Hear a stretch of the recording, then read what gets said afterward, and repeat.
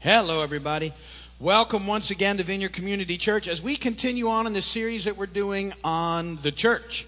And that's how we titled it. That's as much as we could come up with, the church. So there you go. But it's self-explanatory and you're in good shape. So we've been talking about the church for the last few weeks. Remember, the big point I've made over the first couple of weeks is to just be thinking about the idea that you're the church, that the church is not this facility or any facility. That the church, when it's referred to in the Bible, in the New Testament, is always about people. Either all of believers for the last couple thousand years in Christ, that's the church, or a specific group of people in a specific place, that's the church. So you're the church. When we get together, the church is gathering together. When you leave, the church has left the building. And I think that impacts the way that we move through life as followers of Jesus. When we understand that we are the church 24/7, we don't go to church, we are the church. It's not an event, it's not something we check off the list. You're always the church when you're in Christ, and you're the body of Christ 24 hours a day, 7 days a week. That's who we are.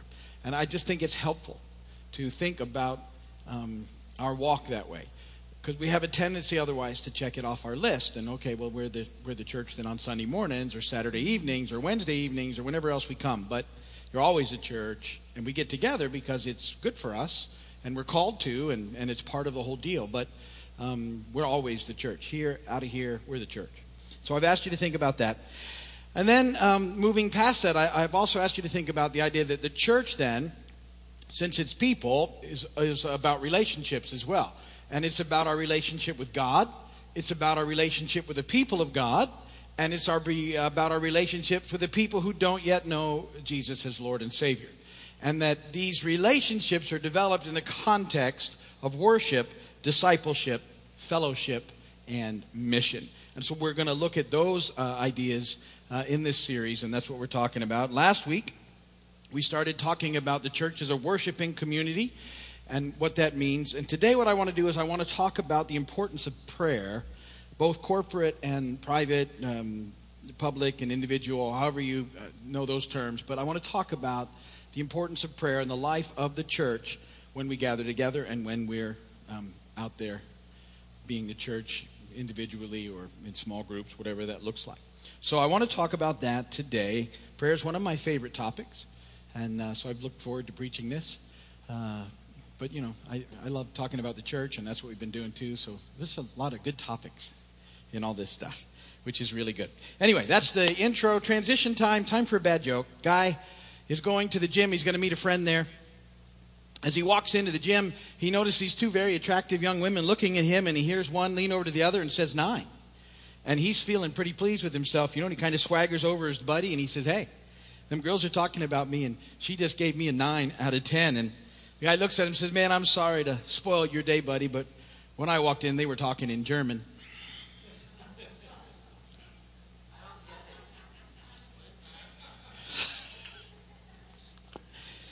Nine means no in German. That's a classic.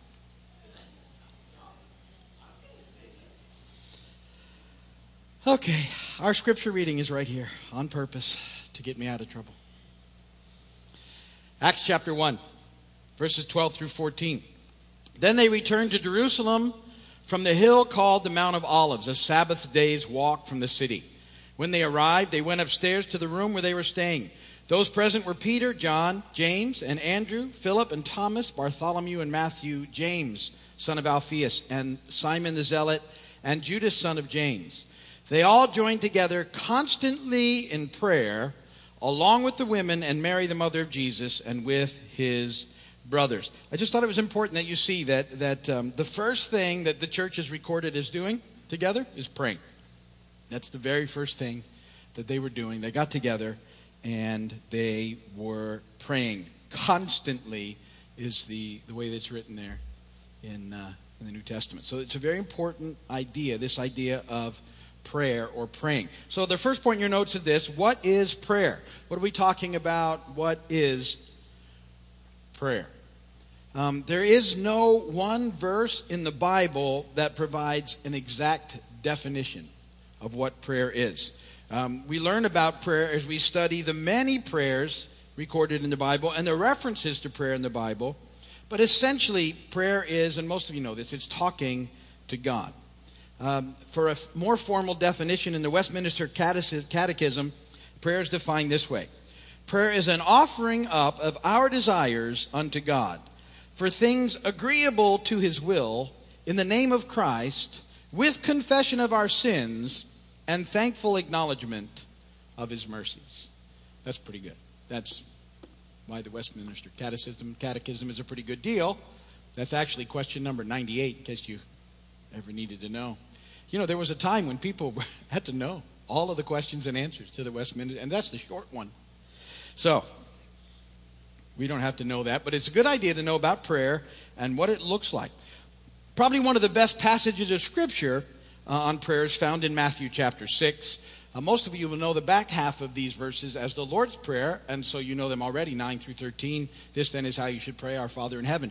But I want to include the verses beginning in verse 5 because I think it's very important as well. Jesus is talking, he says this in Matthew 6:5, and when you pray, do not be like the hypocrites, for they love to pray standing in the synagogues and on the street corners to be seen by men.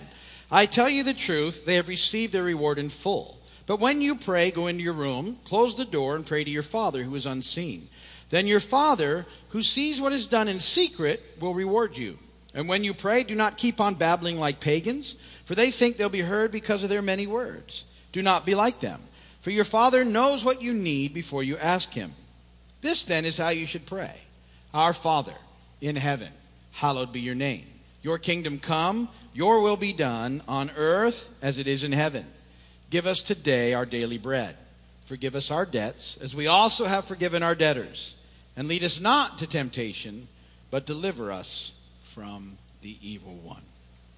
So, here we have the Lord's Prayer, and here also, included in these verses, I think are some of the struggles that people have with the idea of gathering together for corporate prayer as opposed to praying, by yourself privately, and what that looks like. And because it looks like in the beginning there in the verses it's saying, well, you shouldn't pray with everybody else. You should go in your room and lock yourself in a closet, and that's where you should pray. And then all of a sudden the verses that we know, the Lord's Prayer comes, and it's filled with corporate language. Our Father, give us, forgive us, lead us. It's not a private sort of in the closet kind of prayer. It's a gathered together group sort of prayer. And so I want to talk about how these verses all blend together to give us a really good idea of the importance of prayer, and to know that prayer is not just corporate and not just private, it's both. That there's a place for both in our lives, that both are important, and as the church, we need to be involved in both. So let's look at some ideas about prayer that come up in those verses. And point number A is this. I want to talk about motivation for prayer, our motivation for prayer. Matthew 6:5, when you pray, do not be like the hypocrites, for they love to pray standing in the synagogues and on the street corners to be seen by men. I tell you the truth, they have received their reward in full. Now that verse to me, it's about the motivation for prayer. And see, we're not to pray to try and demonstrate how spiritual we are so that people will admire us. This verse isn't saying that praying out loud in a public setting is wrong. It's just making sure that our motivation is not for self-promotion. So as we begin to approach the idea of prayer, because what would happen is, apparently, hypocrites, those are actors, would love to get in front of the corporate setting, and they would love to stand up and pray to show how spiritual they were, when in fact, that wasn't the case at all. All they were doing was showing off so people would admire them. And what Jesus is saying here in this, he said, listen, that can't be your motivation for prayer. You need to pray because it's what we're called to and because we need God desperately in our lives. But it's never to be in a sense of, well, look how spiritual I am. So when we do spend time in corporate prayer, or we get together with a few people to pray, which is a wonderful thing, it's certainly okay to pray as long as our motivation is we just want to get together and pray because we understand that's what we're called to. It's not to try and demonstrate how spiritual I really am. And so this is a very important sort of understanding that we pray because we're desperate, not to demonstrate how amazingly spiritual we are and how wonderfully we pray in the process. So one of the things that happens there is Jesus is first addressing motivation. Then he makes this point, and this is your second, this is B, that private prayer is extremely important in our lives. Matthew 6:6. But when you pray, go into your room, close the door, and pray to your Father who is unseen. Then your Father who sees what is done in secret will reward you. So having just discussed motivation, that it can't be all about, stepping out in front of everybody just so they can see how spiritual you are. Your motivation is you need to connect with God. And then he says, and really, you do need to connect with God, and you need to take time in your life that it becomes the most important thing that you do, that you're just going to hang out with God and you're going to pray. And it needs to be so important that you actually, get rid of all of the distractions. You shut yourself away so that you can indeed pray. I don't actually shut myself in a closet to pray, but I do have a place where I have set up that helps me to pray significantly. I have a prayer spot in my house, and I find my way out there early every morning, and it is ready for me to pray. It's set up for me to pray. And the coffee pot's on the way. And so I stop there first. Boom, load up. K-cups are wonderful things. Boop, 2 minutes. I sit down, and now I'm ready to go because I have a place ready to go. It's free from distraction. It's quiet. It doesn't bother anybody else. And I can check in because I know how important that is. I don't do that to... I don't even talk about that right now to go, oh, wow, he's really, it's private, it's alone, nobody knows except when I tell you, and that's the whole heart behind it. I just need to spend time with God. I want to spend time I'm desperate for God. If I don't find that time with Him, I find that it impacts my days in ways that I don't care for, and so, I'd like to say 100% of the time it happens. 99% of the time, that's how my days start. Every once in a while, something weird will happen, but those are not normal events. The normal part of my life is I get up fairly early every morning and I hang out with God because I know how important it is, and that's what Jesus is saying. And I want to encourage you, as a believer, you have to have an inner life with God. You have to. There's no substitution for it. There's nothing else that takes that place of you having a developed, disciplined inner life. Find ways to do it. I know you're busy. I know things happen. I know there's a lot of distractions, but you just have to. There's nothing else that substitutes for it. And so find time. If it means you don't sleep as much, do that. If it means you stay up later at night, do that. Whatever it means to you. If it means at lunch you don't eat and you take that half an hour and you pray, or and you eat for 2 minutes, and whatever it means to you, find time. You must find time in your life to develop your personal inner relationship with God in prayer. You have to. It's one of the most important things you will do throughout the course of your life. And so I'm just saying that to you, and I'm hoping that will resonate with you and settle on your hearts as something that must take place. The reason I think it's so important is I believe that it's one of the things that the enemy has stolen from us is our desperate need for prayer, especially in our culture. And we've started to become self-reliant because we're not having to pray like so many people in the world do for everything, every second. Most of us don't have to dig in and pray for breakfast because it's sitting in the refrigerator. We don't have to, so it doesn't start that way. We don't have to go through the day wanting to, have milk for our families because most of us have that in our culture. And it starts to slip away from us, and we just start to go through the day in a very self-reliant mode, and we lose this thing. And the enemy loves it when the followers of God don't have an inner prayer life. And so the prayer and the word, you guys got to dig those, and you got to take them and you got to make them your own. And Jesus was saying here, that's that important that you do that. Both are crucial. And the better your private prayer life is, the better your corporate prayer life will be. When you gather with others to pray, it will be more impactful, and vice versa. Very important. We have to stay focused when we pray. Matthew 6:7, when you pray, do not keep on babbling like pagans, for they think they'll be heard because of their many words. Anybody here ever drift when you start to pray? Does your mind go other places? It's hard. And then you try to make it up. Listen, very important. I follow a pretty disciplined prayer sort of guide. I use old historical church methods in the daily office. But because they help me stay focused. But one of the things that I think we learn when we pray with other folks is that it's much easier to stay focused. And so I think there's something that we learn in a corporate setting that we can take into a private setting about staying on track and staying focused. So really try and stay focused and connect in your time in the process. It's very, very important. On my website, I have a lot of those prayer ideas. I almost have another book written, so it'll come out soon to talk about that process. And then D is big too. Do not worry. Do not worry is D. Matthew 6:8, Jesus says, don't be like them. He's talking about the pagans. For your Father knows what you need before you ask him. And he's connecting Jesus' verse 8 with verse 31 and 32 later in the chapter. Let me read those to you. 31, 32. So do not worry, saying, what shall we eat, or what shall we think, or what shall we wear? For the pagans run after all these things, and your heavenly Father knows that you need him. Need them. So he's connecting that. He already knows what you need. He knows that you need these things. And so this is where I like this idea of freeing up some time for you to pray. Because people say, we don't have time to pray. I love this question I'm about to ask you. It's one of my favorites. Okay, you don't have time to pray. I get that. So let me ask you this. Do you have time to worry? How many of you have time to worry every day? Yeah, I got you. I know you do. And here's my say. It's what Jesus is saying. Whatever that time is that you're using for worry right now, and for some of you, it's significant.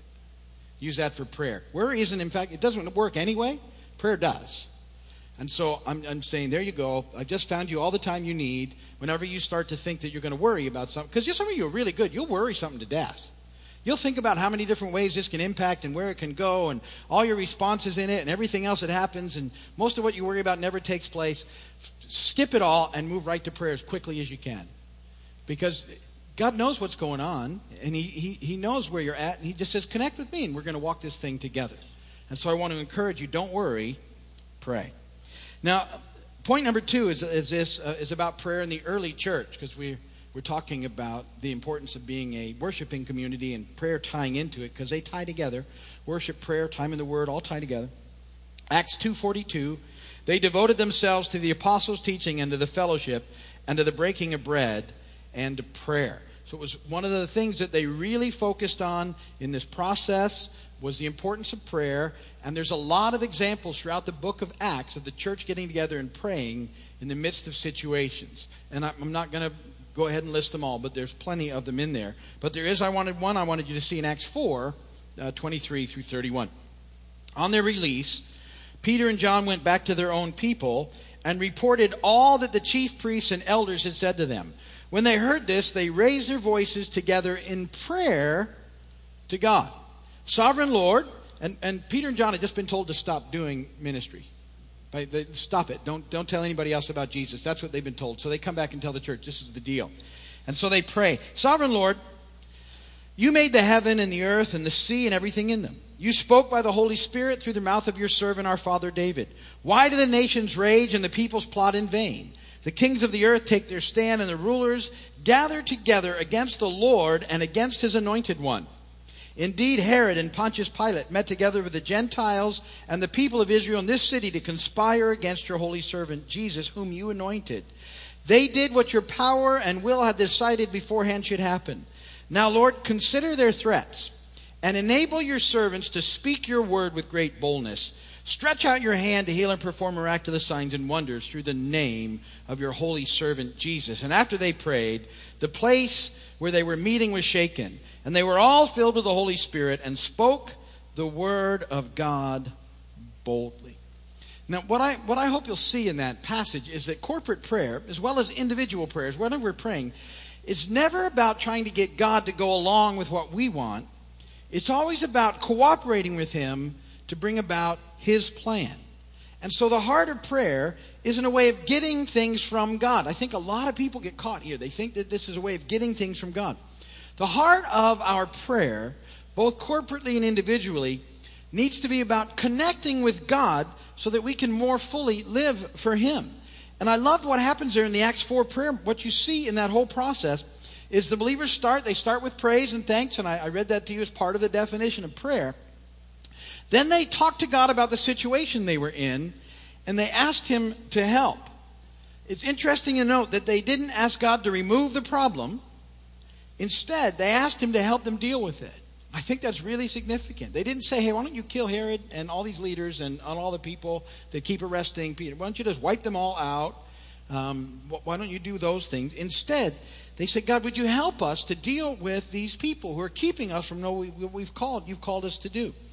And God does. He empowers them to go and do what they've been called to do. And he says, look, don't worry, I'm going to be with you. And whatever happens, happens. And I've got you forever. And so he just empowers them to go and do what they needed to do.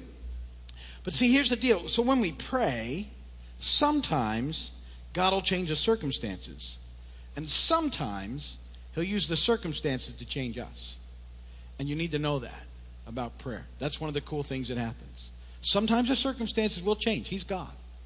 Other times he'll just change us around the circumstances and through the circumstances. That's where we grow. Nothing really changed for these guys other than they were empowered to go and do what he'd already told them to do. And they did it boldly, and it just took off. The leaders weren't out of place. The threats didn't stop. The guys just kept doing what they were called to do. And amazing things happened under the unction and the power of the Holy Spirit. They were just empowered to go and do what they were called to do. And to do it fearlessly and boldly, which they did. So they were changed in the process, not the circumstance. And that's prayer. And sometimes when we pray, everything changes. It's fascinating to me how that happens.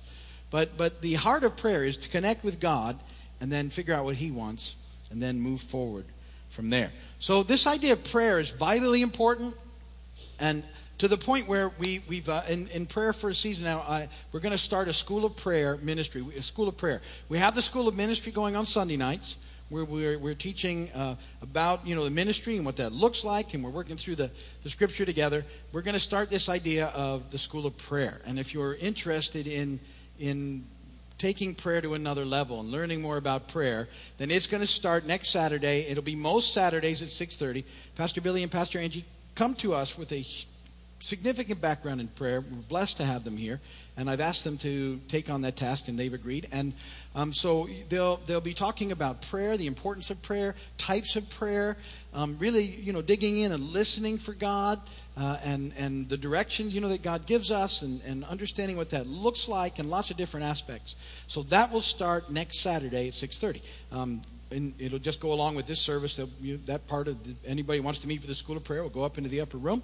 And at 7:30, when we're done with this service, they can come and join us for extended worship. And if God's been dealing with that group up there and they have something to share with the rest of us, we'll dig in and listen to that. I'm excited about that because I think God's, moving and shaking and doing all sorts of neat stuff. And we want to be tapped into what's going on with him. So that's what's coming up. Let me encourage you to take on the idea of prayer, and that it needs to be a vital part of your life. And I know how busy, I get it. I know the distractions. I honestly can tell you my prayer life got much easier when the children got older. It just did. But it's not an excuse. I just had to find other times for it. So then it was able to go from 15 and 20 minutes to a nice extended period of time where I don't feel rushed. But I understand life. However, all that time I just cleared up about worry for you, use that time. That's plenty. You don't even need to change anything because you've got lots of time invested in worry, most of you. And we just pulled that open. And then boom, here's all this time now for prayer. So it's a wonderful thing. All right, so that's what I wanted to talk about today. And we're going to shut it down there. If you're watching by video or on television, thank you so much. Appreciate you doing that. If you need prayer, speaking of which, go to the website. There's a prayer page. Send us a request, and we will pray for you. Come and visit us when you get a chance. Thank you.